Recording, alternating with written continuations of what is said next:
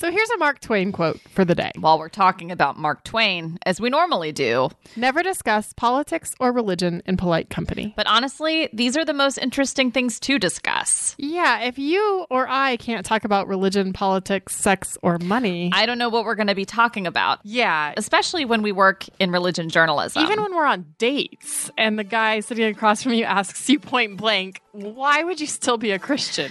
Wow. Well, I definitely want to hear how that worked out. From Religion News Service, this is Saved by the City, a podcast from two single Christian women living in New York. I'm Caitlin Beatty. And I'm Roxy Stone. We both come from small, close-knit evangelical communities. And in this podcast, we'll be exploring all the ways heartland Christianity can actually flourish in the big city. Coming up on this episode, we are going to answer that question we've both gotten more than once. Why are you still a Christian? And a conversation with someone who went from trying to deconvert Christians to reading the Bible every day. It wasn't part of my 20-year vision to become a Christian. The concept of a good and loving God sitting in heaven, the evidence for that was lacking. Robert Monson talks to us about how he stays Christian. But to get us started, Roxy, what was this date all about? Yeah, so very early on after moving to New York City, I went on a date with a friend of a friend. We'd met at a party and hit it off and, some flirtatious texting, and a few days later, we decided to get together for dinner. I can remember the restaurant we were in and where we were sitting and the spicy margaritas on the table between us. And the conversation got spicy from there. It was already like a good conversation. It was flowing. He was smart. He was interesting. But then he asked me in the middle of the conversation, why are you still a Christian? And okay, I just want to ask a follow-up question. Did it sound mean?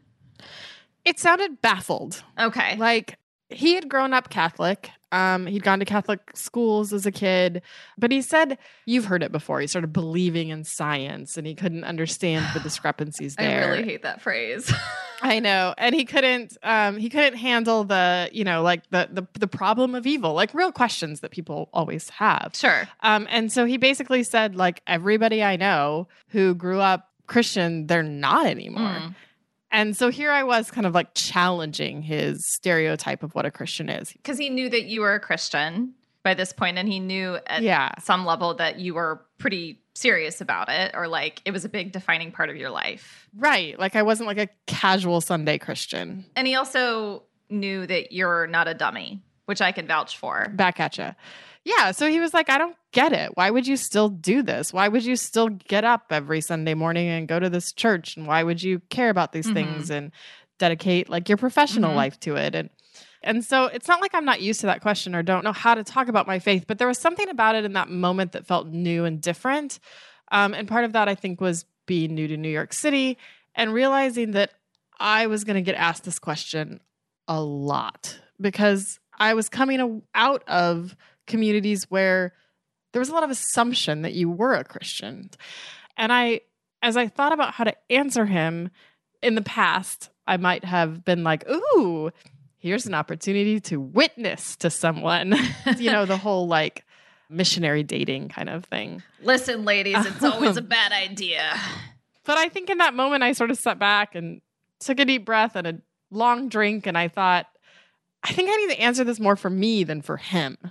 And I thought, I need to figure out how to articulate why I still believe in this in a way that not only is compelling for the person across the table from me, but is also compelling and convincing to me, if that makes sense. Yeah. And it sounds like even without him necessarily meaning to, that this date over the spicy margarita kind of gave you a gift in having the opportunity to have to figure out how to articulate the meaning of your faith without being able to rely on old tropes that if you're talking to other Christians, you can just kind of tick off certain idioms and catchphrases that will land in a certain way. Right, because I knew he wouldn't know any of those things. Like they wouldn't resonate with him, And so, yeah, I mean, the funny thing is, the place that I started was I just started describing how much I loved the old wooden pews in my childhood church. I felt like it was a great place to start because I realized that like my faith journey started in childhood, started in this really visceral way that I was connected to a community and a place and a building and a feeling that I had every week when I went that was connected to so much more than just the actual like physicality of the pews, but also had all of these memories and all of this love from community and all of this sense of formation in my childhood, and that all of that was like inextricable to the reasons that I am still a Christian. Yeah, it strikes me that, I mean, obviously this person you were on a date with like is an intelligent person and kind of prizes that. And it strikes me as interesting that you didn't marshal like the best apologetics when you're debating a secular person, right? Exactly. Like you started with something extremely personal, going back to your earliest memories and something embedded in community and relationship and memory and aesthetics. I mean, I had a feeling that he'd heard all the apologetics before. He'd heard all the arguments and he'd dismissed them. And in some ways, I kind of knew that's not really what he was asking for. He was more asking like what does this give you? Like, why haven't you given this up yet? Yeah, like what is... You must be getting something out of this. What is that thing? Exactly. Yeah, he didn't need to be convinced of why it could possibly be true. It was more like he needed to hear the meaning and sense of commitment and community that brought to my life that was in some ways very starkly in contrast to some of his own experiences. So did you end up missionary dating him?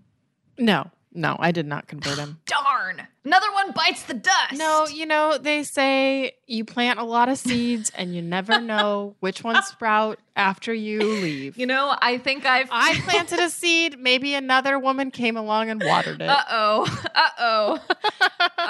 That's not in my Bible. How did he respond when you started talking about the pews? The only thing I really remember was him saying, wow, this is really visceral for you.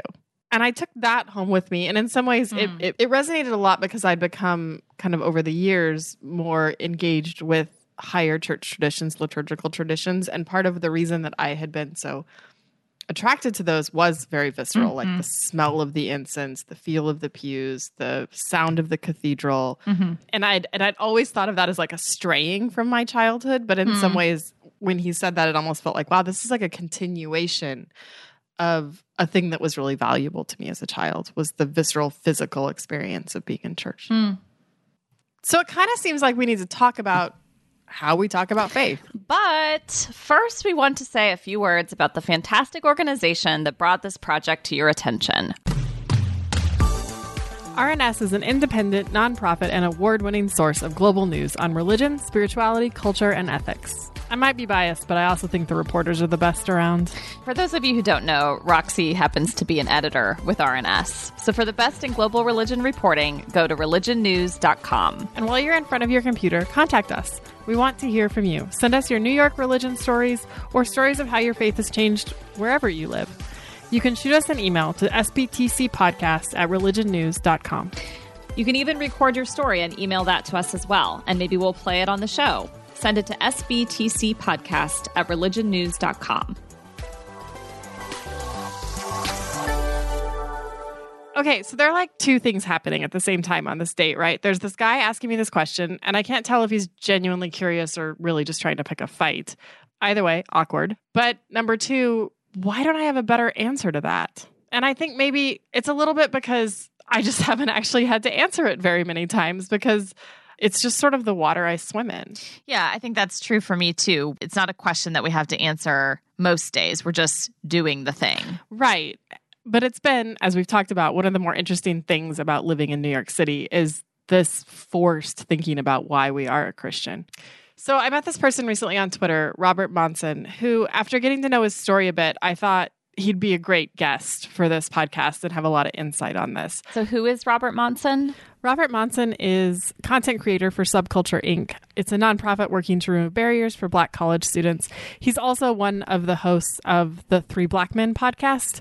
They have conversations around theology, culture, and life through the lens of Black experience. I wanted him to tell us why he's still a Christian. But to begin with, we actually had to start with, why did you ever become a Christian in the first place? Because he was most decidedly not a Christian early in life. What does that mean exactly? Was he full-on atheist earlier in life? Yeah. I mean, in grade school and all the way into college, he told me that he actually made a game, or it was his mission to try and talk Christians out of their faith. Interesting. I feel like I went to college with a guy very much like that.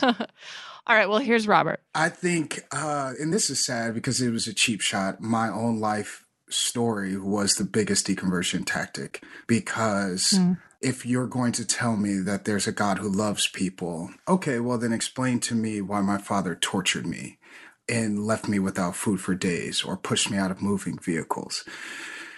Sorry. Yeah. And so that was a cheap shot, admittedly. Wow. He calls that a cheap shot. I feel like that's pretty big of him. It sounds like a valid argument. He had a lot of reasons to not believe in God as a kid, even to hate God. Yet he did end up becoming a Christian in college. He doesn't go through any kind of recruitment, and he doesn't claim to have had a lightning bolt moment. But he does have this significant moment where he starts to hear a voice in his head. So I asked him to explain that for me. Easter 2004, and I woke up and I thought that I was actually going insane. The voice that I heard speaking was saying the opening lines of John chapter 14. To other people, that's like miraculous. Oh my God, you knew that God was speaking to you. I did not think that at the time because there's a history of mental illness in my family. Huh. That actually sounds a little bit lightning bolty to me. Yeah, but he definitely doesn't see it that way. And then he just kind of starts living his life as a Christian without really a church or culture that tells him what to say or how to say it. That's interesting. It's like he's coming to this organic expression of Christian faith. Right. He actually sort of even doesn't realize he's a Christian. So a month into this process, I came across a group of Pentecostal kids, and they said, "Hey, we heard you've been saved." And my response to them was, "Oh, I'm definitely not saved. I just believe that Jesus Christ is God." And they're like, "Yeah, that's what that means, bro." Which was a bummer. That's funny. Leave it to the Pentecostal kids to set you straight about being saved. Yeah. And then when he did start going to church, there were some growing pains. In church, everyone hugged each other. They loved each other. So I remember being very hostile to people, actually. And I just had this, like, why do Christians always have to touch each other? I'm just like very perturbed by that. And then for me, because of the way in which I was solitary with God, I was my full raw self. So the first time I went and they asked me to pray, I was like, okay, well, God, we effing thank you for that.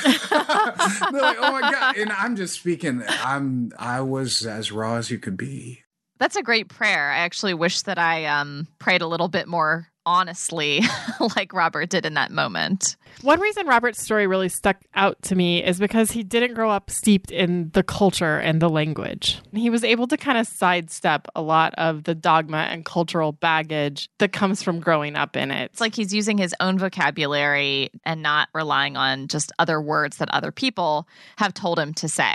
Exactly. And well, actually, we're going to spend a little time later in this podcast discussing Christian lingo. I am definitely gearing up for that. So I'm guessing that means Robert's answer to how can you be a Christian looks a bit different for him than it does for us. It definitely does. And some of the biggest struggles Robert points to in maintaining his faith are actually other Christians. I can relate to that. So here he is. I put the question to him, the question of the day: how can you still be a Christian? That is a question I've honestly asked myself at different junctures. I think when I have encountered the depth of hypocrisy that I first witnessed as a young person, it hurts, Yeah, it does. And so I think what has kept me in the faith, which sounds like a cliche answer, is literally just Jesus. Yeah. As I've tried to mature in my faith, I've put a lot of stock in Christian leaders, and that has left me wanting. And I have put my like faith in the integrity of the church, only to find out, no, the history of the church is brutal and ugly, and it remains that way to this day. Yeah. And so I've had to keep coming back to, do I believe that Jesus is God? Yeah, and you've also been through some pretty personally very difficult things in the years since you became a Christian, but that hasn't turned you away from believing that there's a loving God. Yeah, I've tried to. I have packed my bags many times. I have went through a number of hard things, whether it's recently and having a medical condition, whether that's burying 2 young ones after they drowned. Even though I didn't grow up in the church, you do take on the belief that if I do the right things, if I say the magic words, God will shield me from harm. And that is not true. I don't have an answer for that. And I'm very vocal about that. I never try to answer, why does God allow bad things to happen to people? You know, and those boys meant the world to me. After years of them being in my care, they drowned. I have questions for God about that. And I just force myself not to try to fill in the blanks with a nice, easy answer, because I don't have one. And nobody has one. I think watching Christians go through times like that, you know, I think that's one of the bigger testaments to the reality of the Christian story, which is that Jesus came, he was here with us, he suffered with us. Yeah. Thank you so much for joining us. Oh, no problem. You're welcome.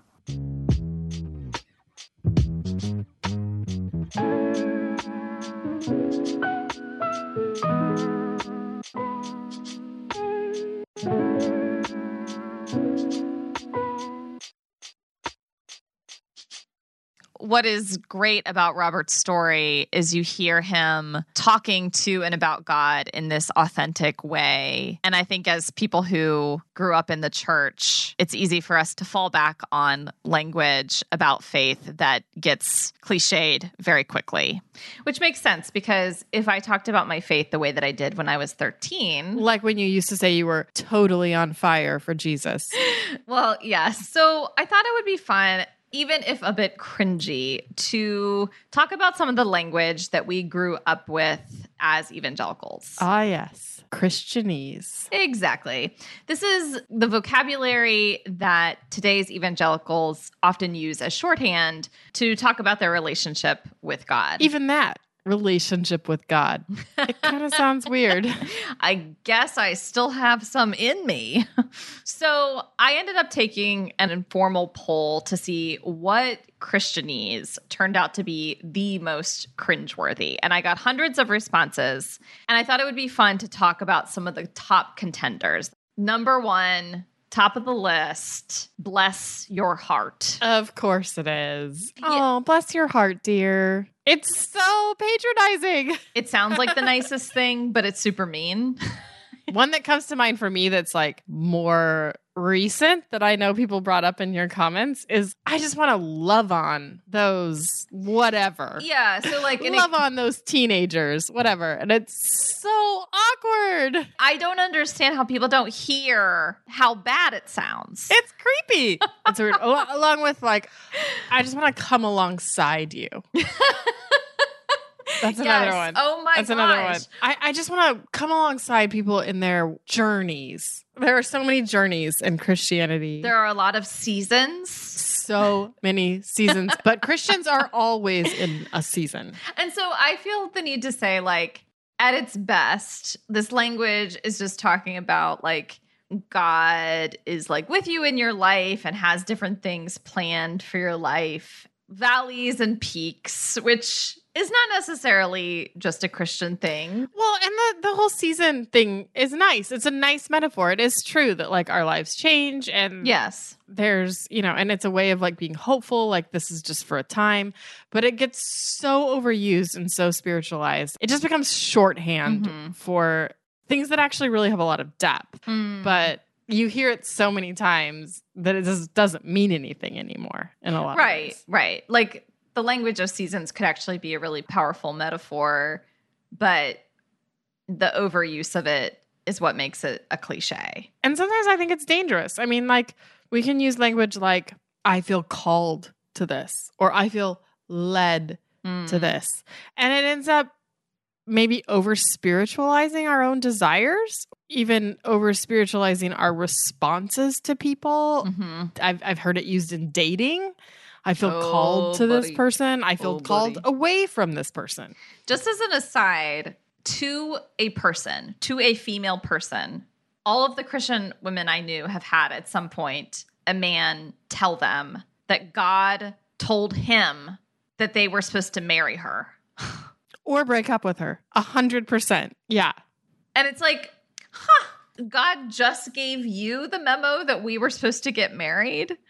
Which I think goes back to the language of like, I feel called to or I feel led to. It's often just as Christians, we feel like we have to have like a spiritual justification for making the decisions that we do. And so we can say, I feel called to or led to, when in fact, that's just what we want to do. I mean, I've definitely used this language before. Like when people say, I feel called to or I feel led to, what really is upsetting to me and something that I've noticed, I think more acutely, is the language of God told us that we should do this. Mm-hmm.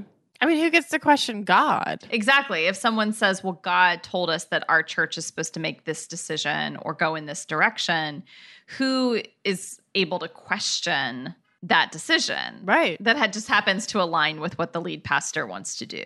No, I mean, so much of this can be totally manipulated. Even if that's not always the intent. Yeah.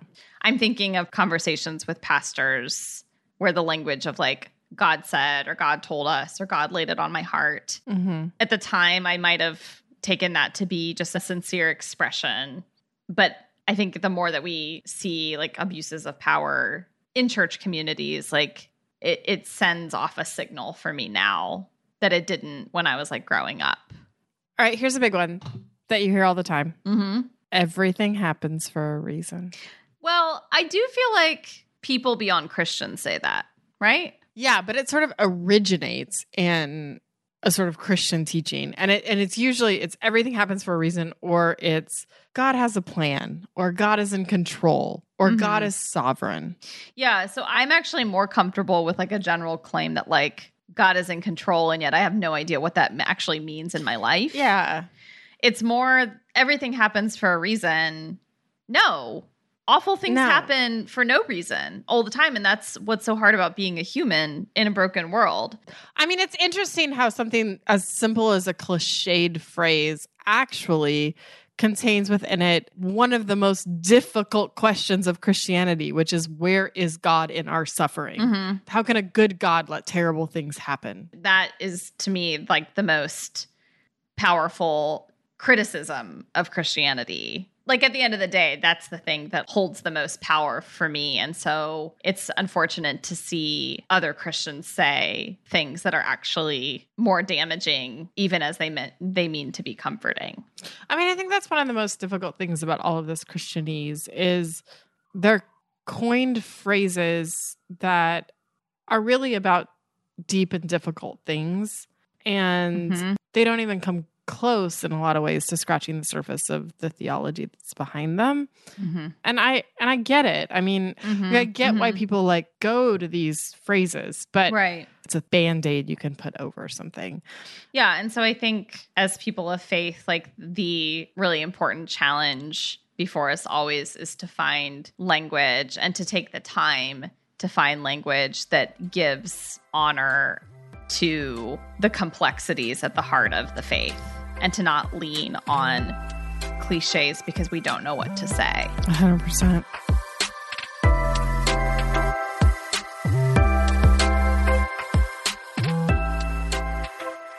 So at this point, I'm wondering, are we actually any closer to answering this question at the center of our conversation? Why are you still a Christian? It remains elusive to me. Because of what other Christians behaving badly, or because there's so much suffering and awfulness in the world, and it's like, where's God? Yep, take your pick. Both of those things, absolutely.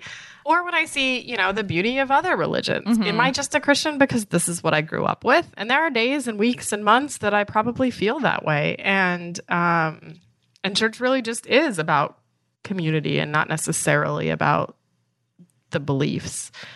But then when I live my life and I face hard things or I see beautiful things. It's God that I find myself talking to. How would you answer?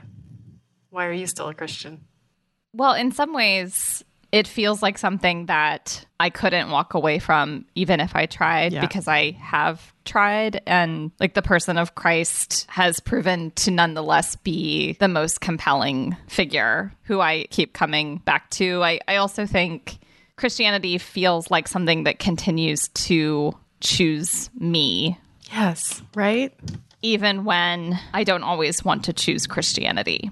Yeah. Because, gosh, just being kind of your, like, I don't know, educated, white, vaguely secular, spiritual but not religious, progressive person in New York would be, like, a lot more comfortable. Yeah. Than having to go on a first dates and be like, oh, yeah, I worked at a magazine called Christianity Today. You mentioned this earlier, and like, I want to strive to be this better person. I want to strive to follow the example of Jesus. And I believe that my actions matter and they impact other people. The reason I believe that is because this person on the corner begging for food is created in the image of God. Like, and having that rooted is very important to me. Like it gives me a conviction that motivates me. So it sounds like one of the difficult but challenging in a good way things that came out of this conversation with the spicy margarita guy is like not only having to articulate for other people our beliefs, but also to find language for articulating beliefs where some of the language of Christianity might sound really strange. Absolutely. I think that's totally true. I think it's true for how we reflect on our own faith back to ourselves and also how we present and communicate that faith to people who are outside of the Christian bubble. At the end of the day, I'm glad to have the challenge of like finding maybe new words to articulate maybe the same core beliefs, but finding words that carry more water, like they do more work than the words that maybe I was given as a 13-year-old. Absolutely. Absolutely.